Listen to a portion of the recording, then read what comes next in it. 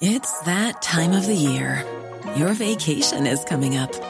You can already hear the beach waves, feel the warm breeze, relax, and think about work. You really, really want it all to work out while you're away.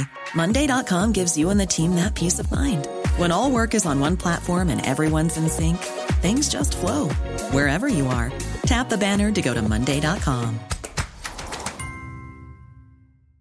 Quality sleep is essential. That's why the Sleep Number Smart Bed is designed for your ever-evolving sleep needs. Need a bed that's firmer or softer on either side? Helps you sleep at a comfortable temperature? Sleep Number Smart Beds let you individualize your comfort, so you sleep better together. J.D. Power ranks Sleep Number number 1 in customer satisfaction with mattresses purchased in-store. And now, save 40% on the Sleep Number Limited Edition Smart Bed for a limited time. For J.D. Power 2023 award information, visit jdpower.com/awards. Only at Sleep Number stores or sleepnumber.com.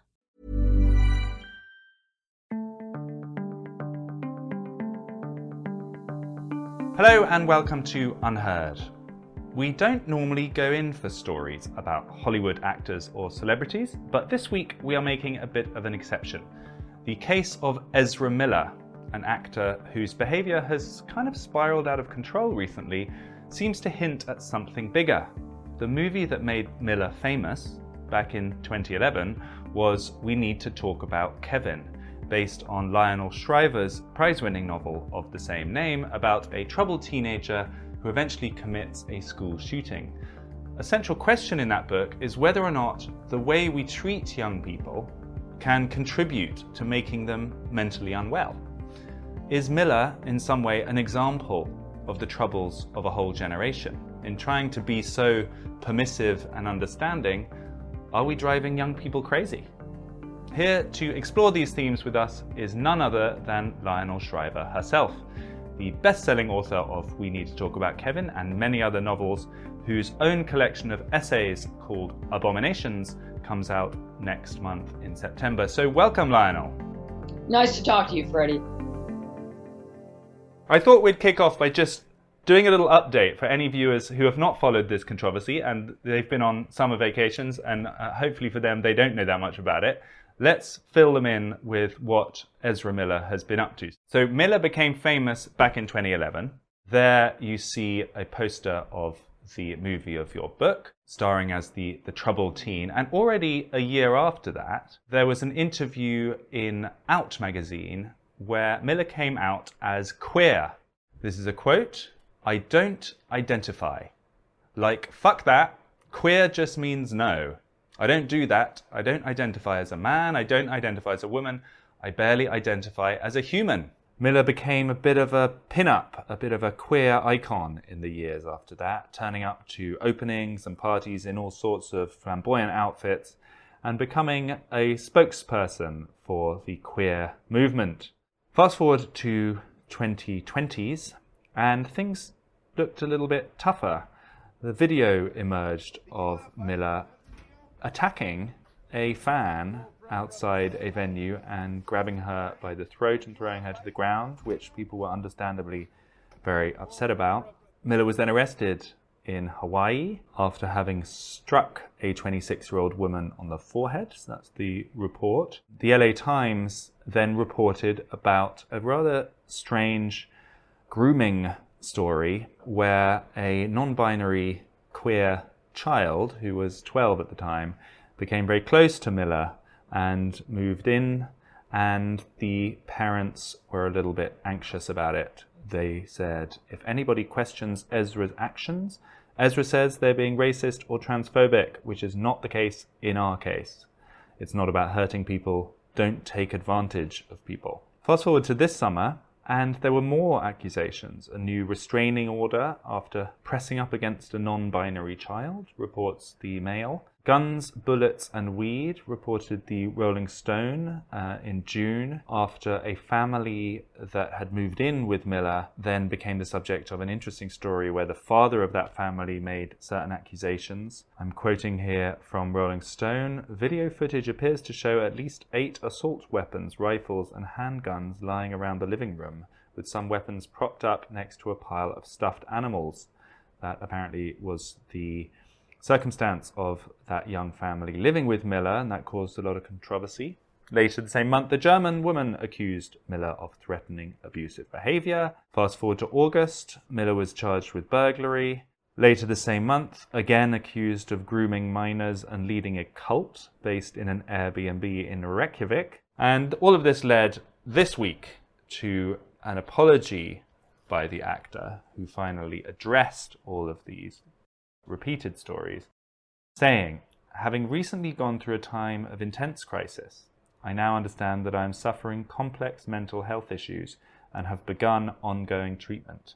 I want to apologize to everyone that I have alarmed and upset with my past behavior. I'm committed to doing the necessary work to get back to a healthy, safe, and productive stage in my life." So, Lionel, it's a sad story there. I mean, obviously, we can't vouch for the facts of any particular of those reports, but clearly the actor who played the central role in your story back in 2011 has had a strange and difficult few years. What was your first reaction seeing that story? Oh, sorrow. I share your primary reaction that this seems terribly wasteful. The young man whom I met in 2011 was very talented. I would have to say he was quite arrogant and full of himself, but I dismiss that primarily as a result of his age, and also that's what happens with child actors. I mean, they get kind of puffed up with their own importance, and it's even a sweet aspect to that, because you know that eventually life will come along and they'll get their comeuppance. And he was quite talented. The performance in the film is superb. And he had great expectations of himself. And I think what we see from afar is tragic. It's a waste. It looks to me as if he's falling apart. And I don't think that's totally his fault. I do think that this is taking place in a social context, and that's what we're here to talk about. So let's just start with any connection to your novel. Obviously, we don't want to overemphasize this. It's not like Miller has gone in and taken part in a school shooting. There's just stories of, errant and difficult behavior. But is there any parallel, do you think, in the sense of how you treat young people, or what kind of boundaries they're given leads to them developing in certain ways? Do you think we can draw any lessons from that read across? I'm reluctant to draw too many parallels between mere fiction and real life, and I'm also reluctant to get on my high horse and talk about what kind of parenting we require when I don't have any kids. That's, I inherently do not know what I am talking about. But I see Ezra's deterioration as taking place in a context where he's both being given not enough guidance, and the guidance he's being given is destructive. Obviously, very caught up in a confused gender identity. I think the whole business of claiming to be non-binary is patently absurd. And because we are binary and you can't change that. Now, I should clarify, back in 2016, I did an essay for a Prospect magazine, and looking at the whole issue of gender, in which I maintained that, in today's modern parlance, I guess I don't, quote, identify as a woman, by which I mean, and that's not a formulation I would generally use, by which I mean, I do not experience myself alone in a room as primarily female.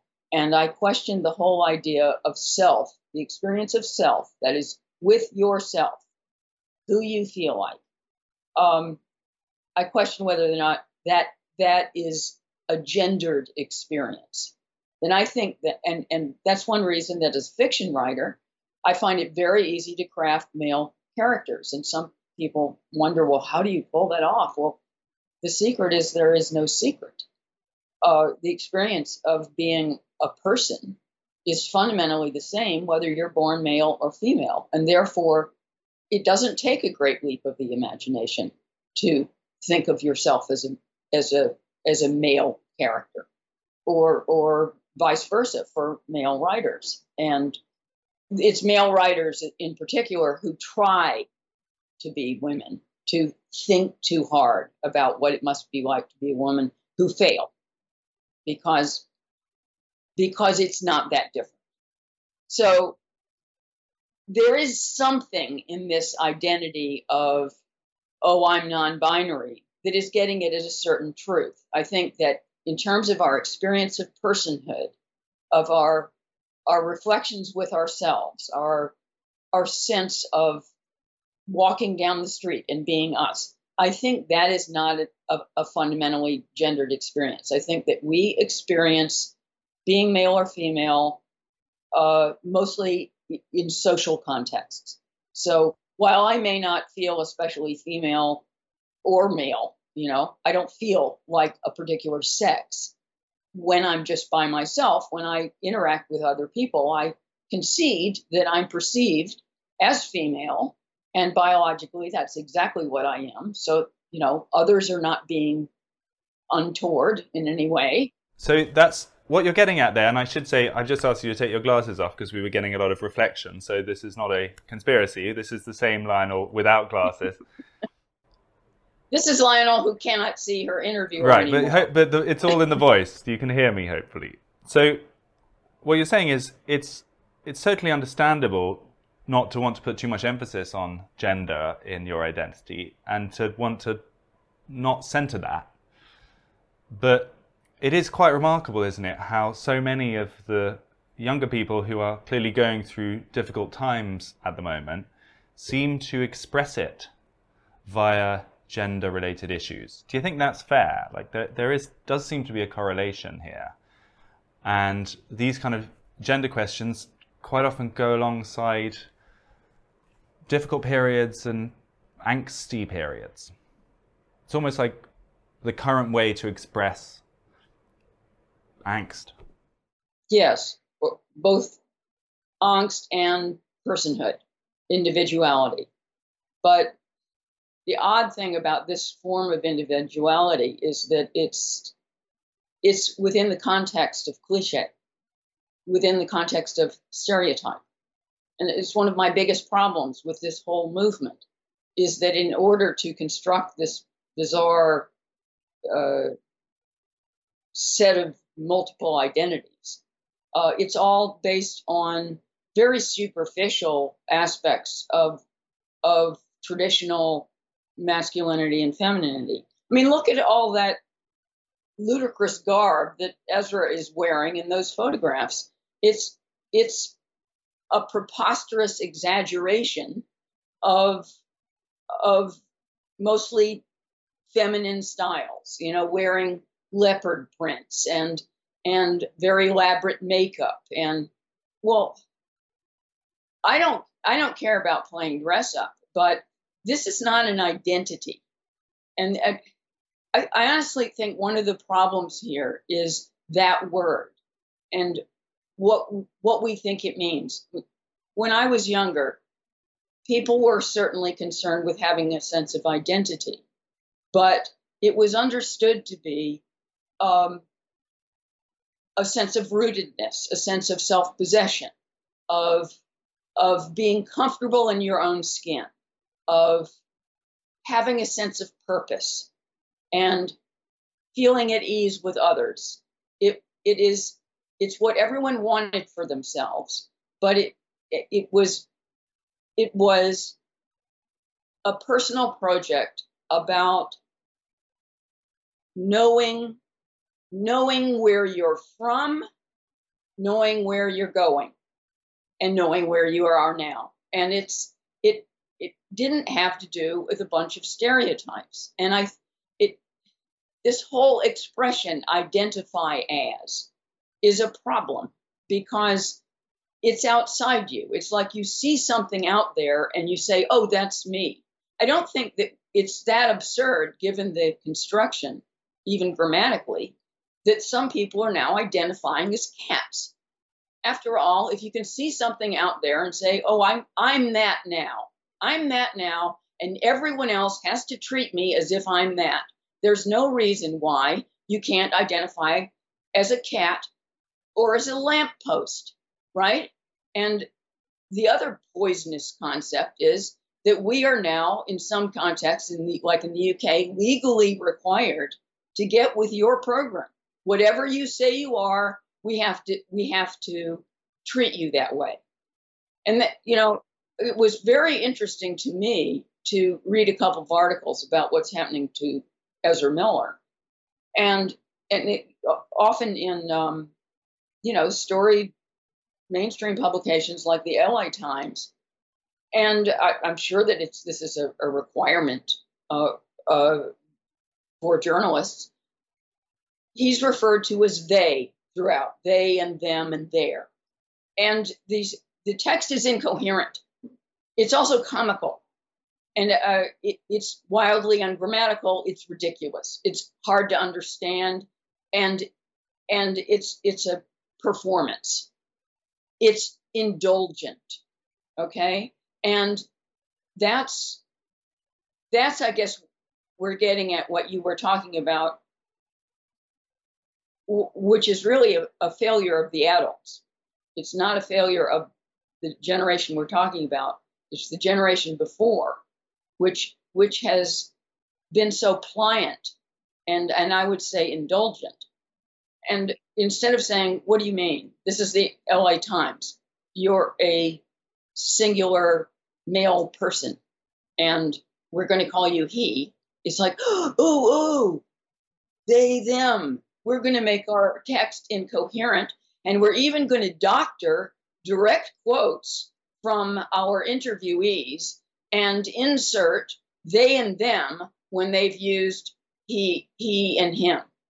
And that's bad journalism. I mean, that's inaccurate. That's not what that person said. But no, we have to get with someone else's program. And this thing is spinning out of control because we no longer recognize exterior reality. And to me, that's one of the most important things about this whole gender movement, is that we are losing touch with what physically is. And the truth is, you do not have complete control over who you are. You were born in a particular place. That's a matter of historical and physical fact to particular parents, whether or not you like them, at a particular historical time. You are perceived to be one race or whatever, but you don't have complete control over what race people see you as. And you do not control whether you are male or female. I mean, I could go on. There are just lots of aspects of yourself that you're not in control of. I would love to be 6'2". I'm 5'2", and I cannot make people treat me as if I'm 6'2" because I identify as a tall person. So here's the question. It starts as a very good-natured and well-intentioned concept, doesn't it? Because it's this whole sort of more indulgent, progressive parenting is all about letting the individual flower, not being overly conservative or constraining. And were we in the end of the 1950s, it might feel like that was really called for. And there's definitely a sense that every parent wants their child to, blossom into the perfect individual that they want to be. And it's a well-meant movement, isn't it? But it feels like there's a danger that it actually does harm to those young people, because if they're not reminded that they can't actually just self-actuate every fantasy, they can get into trouble. And perhaps Ezra Miller is an example of someone who has been indulged by society because of their, Hollywood actor status. And it doesn't seem like it's going that well for Ezra Miller. Do you think that's fair? Again, I just have to fall back on what other parents have said in the past, because I'm not a parent. But it's clear that children do flourish given limits, and total freedom is a kind of hell. I think that one of the things that's happened in the last couple of generations, and I've thought about writing an essay about this, is that we have reconstituted the concept of self and the concept of character. Now, in the past, character is something you build. And this also connects with this idea of what is identity, that you make yourself into the kind of person that you aspire to. So you become physically fit, or you learn to speak different languages. You become educated. You honor your parents, or whatever. It's you build your own character, which is very different from just seeing something out there and identifying as it, and that's it. Through discipline and hard work and adherence to certain principles, you become the kind of person that you would want to. And now we have a completely different model whereby you were born as something already. It's ready-made, and it's up to you to discover this wonderful being that you already are. And everyone else has to get with you in whatever you discover about this splendid, pre-made, wonderful person, whoever that turns out to be. And it's just a very different idea of what it means to grow up. So it's identity. What it means in adult. So what you're saying is identity is revealed by your behavior over time and is an ongoing project, rather than a kind of piece of code hidden somewhere inside you that just plays out automatically. It's quite a... It's that time of the year. Your vacation is coming up. You can already hear the beach waves, feel the warm breeze, relax, and think about work. You really, really want it all to work out while you're away. Monday.com gives you and the team that peace of mind. When all work is on one platform and everyone's in sync, things just flow. Wherever you are, tap the banner to go to Monday.com. There's never been a faster or easier way to start your weight loss journey than with PlushCare. PlushCare accepts most insurance plans and gives you online access to board-certified physicians who can prescribe FDA-approved weight loss medications like Wegovy and Zepbound for those who qualify.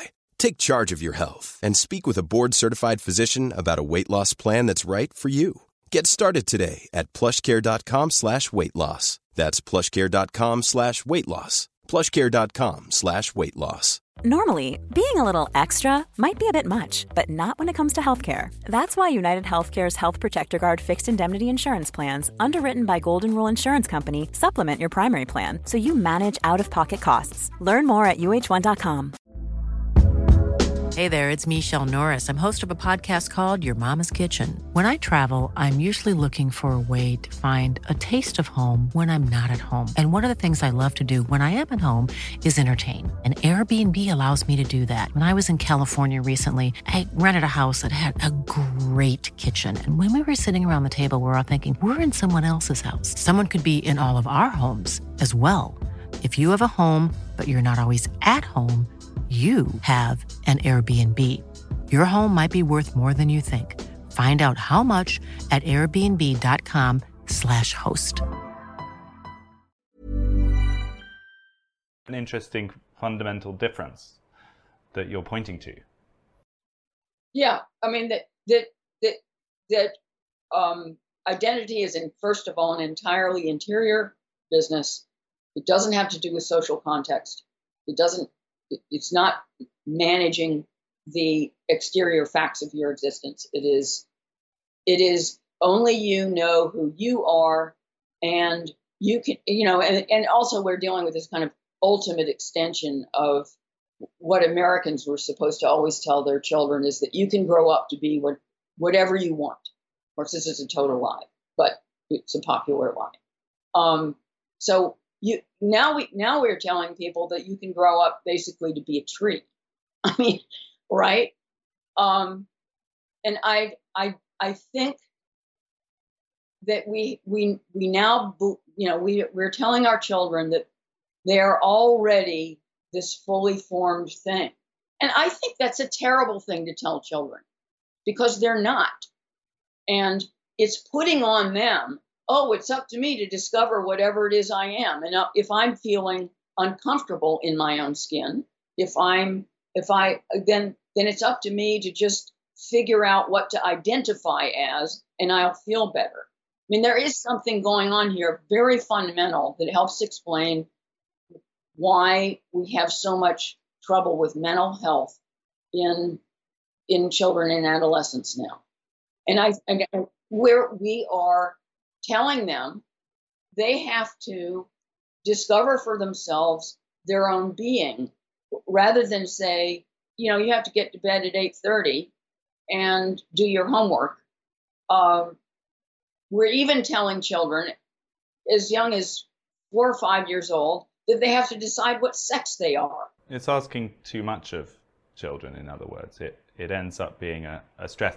Let me throw in another important element into this, which is this whole question of mental health, because that's also very much wrapped into this Ezra Miller story. And of course, when Miller did the apology, it was all about mental health. So I've been suffering from mental health difficulties. I'm now going to do the work to try and improve that. And no doubt that list of actions doesn't look like someone who is especially mentally well. But I just wonder what your thoughts are on that.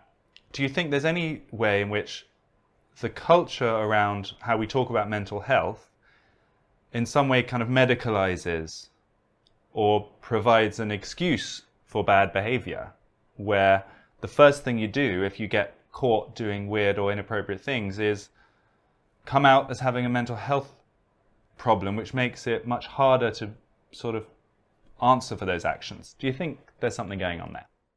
I think there is an impulse to remove personal responsibility in this, because the idea of having a difficulty with mental health problems is that it is as if you are afflicted with something. It comes from the outside. It is as if you have a disease. It's happened to you. It's not. So it puts responsibility for your behavior outside yourself. That this is a problem that you have been saddled with, but it has nothing to do with choice, right? Having made certain decisions that were dumb or destructive. And I certainly don't want to seem unsympathetic with younger people or anyone who feels afflicted with mental health problems. But at the same time, it's pretty clear that we've had so much discussion of this issue in recent years that it's joined the sea of various victimhoods that younger people are taught to covet. And I sometimes get the impression that everyone needs or wants a diagnosis, that there's an element of prestige in it, as well as a get out of jail free card, because anything you do, oh well, I have trouble with anxiety. Well, no, I didn't write my paper, but that's because I have problems with depression. It's you can get out of all kinds of difficulties, and the difficulty here, I already feel like we're on dicey ground here, because neither you or I are mental health professionals, and that's the first critique that is raised if you start freelancing on this topic. And obviously these are serious issues. You mentioned, depression, anxiety, and of course people suffer from those things. But it must also be possible to point out that if it becomes too easy a diagnosis, or if too many people feel that that's available to them as an explanation, it could actually be bad for their mental health, because suddenly they then, are diving in to their own souls every day, looking for the latest signs of their own disorder, instead of just getting on with their life and behaving better. Well, I think there's a problem when a mental health diagnosis becomes a source of prestige. And just in general, I don't think that we are socially putting enough value on resilience, on toughening up. I mean, it is the absolute opposite of the kind of values that we embraced, post-World War II, my parents' generation. You were supposed to, take difficulties on the chin and learn from your mistakes, learn from failure, resolve to do better, and face adversity with strength and understanding and wisdom. And none of this applies anymore. And, it's been observed by lots of other commentators, I'm not alone in this, that we're no longer allowing kids to grow up. We don't encourage them to grow up. We don't encourage them to become real adults who take responsibility for themselves, are not going to be dependents on their parents or the state. We need these people. They're going to keep us going. They need to, earn money and have homes, and they can't live with mommy and daddy forever. Mommy and daddy are going to die. We need a healthy, competent set of adults coming up behind us to carry on the society. And therefore, the fact that we are not really turning children into grown-ups anymore, in many instances, is very disturbing. Do you think there's something about the kind of worship of youth that is particular to this moment? It strikes me that most previous human societies were basically run by older people. Obviously with exceptions, but that's the general trend. And it seems that something came along with the idea of progress, that if you're certain about the arc of history moving forward, or the escalator of progress moving in one direction, suddenly young people move from being just kids who need to be told what to do to being in some way prophets of the future, because whatever they say is a glimpse into the future, and we all like to be ahead of the times. And it feels almost like we're in this kind of Greta Thunberg generation now, where the younger the person, the more wisdom they're perceived to have, and old people are kind of shuffled on at a younger and younger age and considered irrelevant. I'm now sounding like a real grandpa here. I'm going full kind of atavistic on this, but I think it might be true. Should we be tilting society back towards letting older people run things? Well, of course, I'm speaking to you from New York. So in the United States, if you look at who's running the country, we don't have a problem. Yeah, that's well made. Yeah.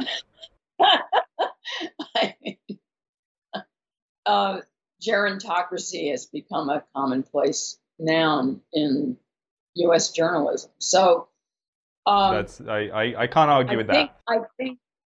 But I think that socially you've got a point, and again, I think it's most on display in the whole gender discussion, where you've got the grown-ups. No, the grown-ups are not saying, "Don't be ridiculous." No, you're not a little girl. You're a little boy. You can wear a dress if you want, but that doesn't change it.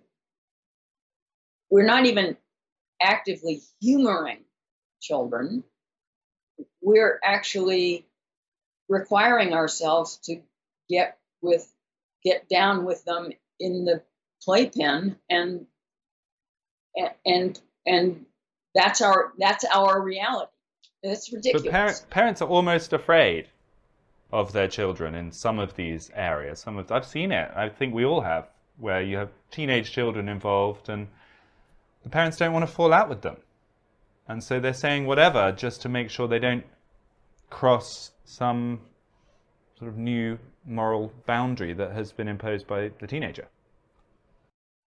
Yeah, I mean, I don't know how much this translates into who's actually running things, but I do think that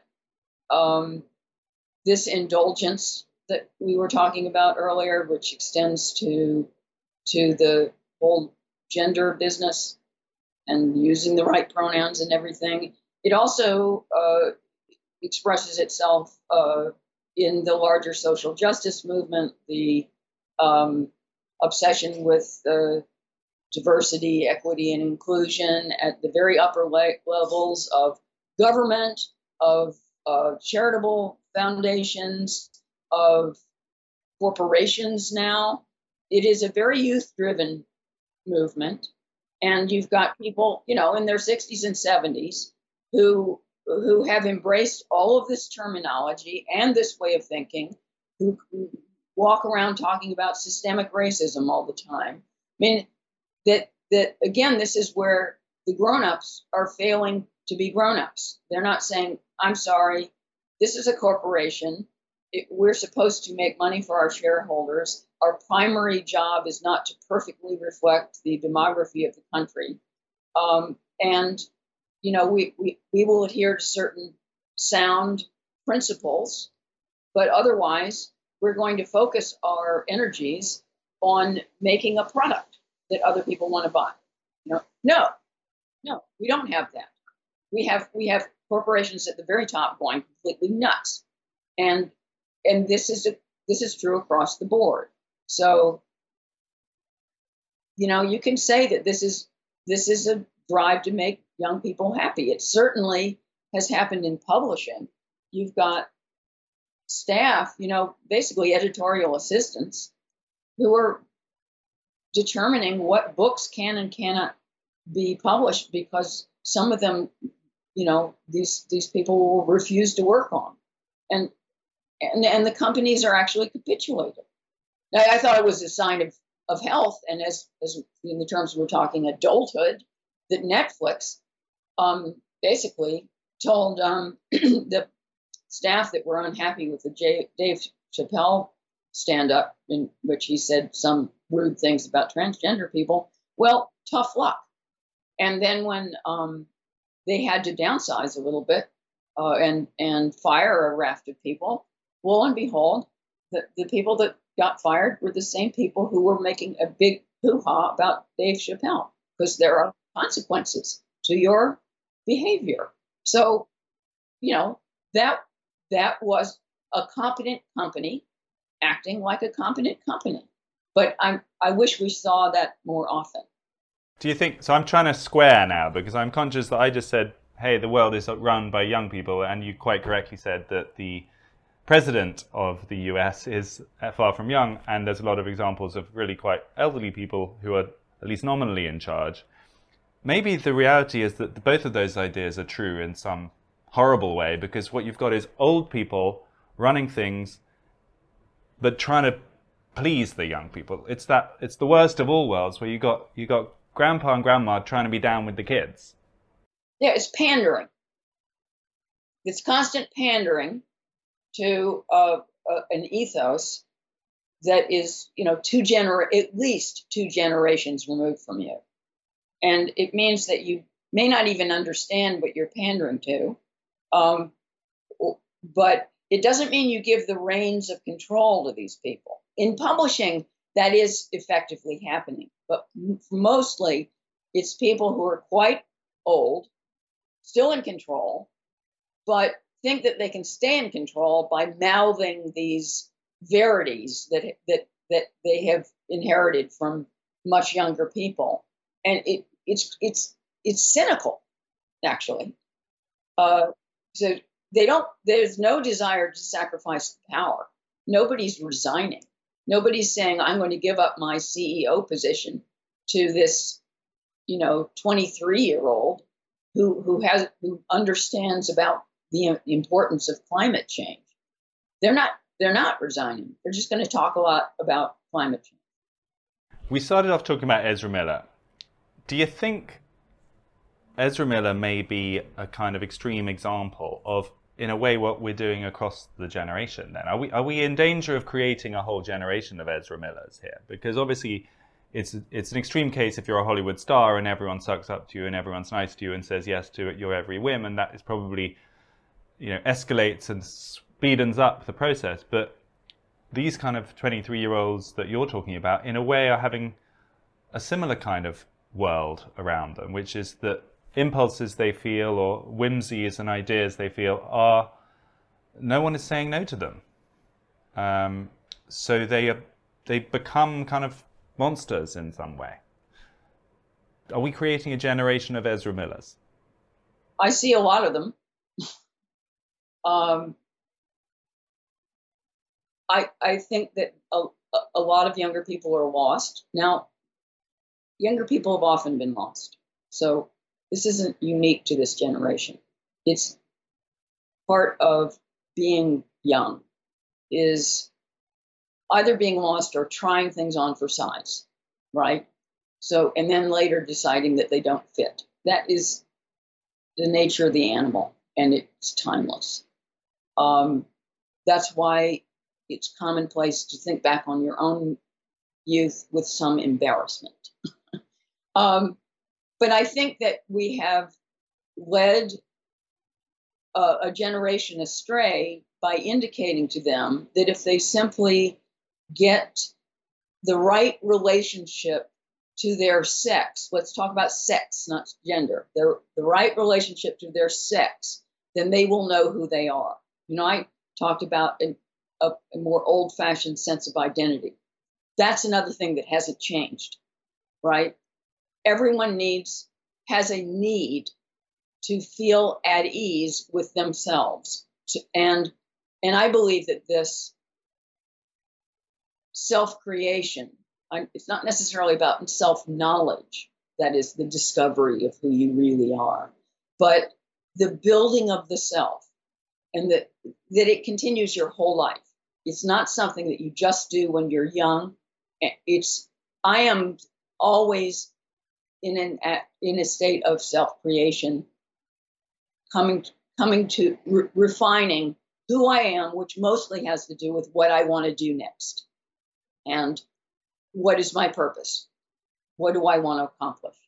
And that's really, in some ways, an identity issue. It is, but it doesn't have anything to do with sex.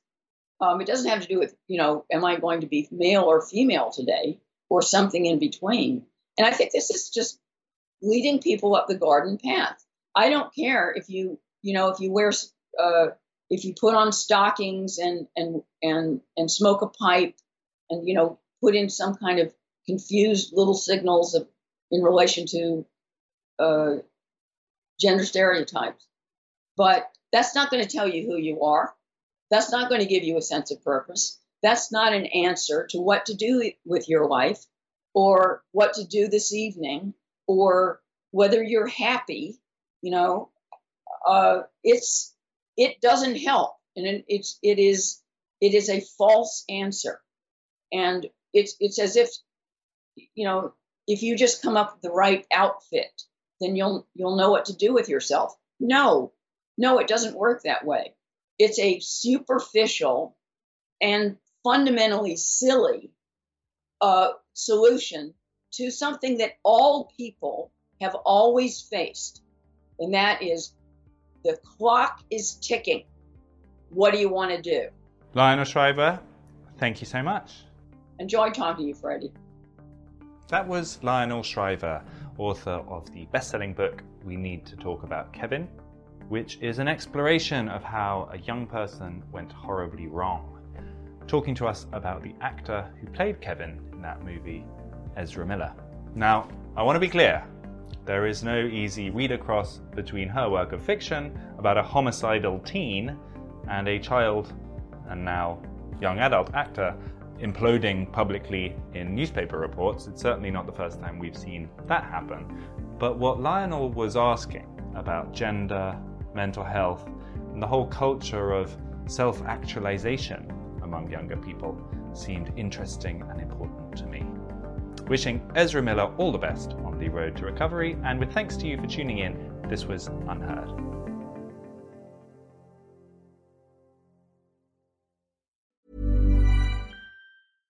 Flexibility is great. That's why there's yoga. Flexibility for your insurance coverage is great too. That's why there's United Healthcare Insurance Plans. Underwritten by Golden Rule Insurance Company, United Healthcare Insurance Plans offer flexible, budget-friendly coverage for medical, vision, dental, and more. One of these plans may be right for you if you're, say, between jobs, coming off your parents' plan, turning a side hustle into a full hustle, or even missed open enrollment. Want more flexibility? Find out more about United Healthcare Insurance Plans at uh1.com.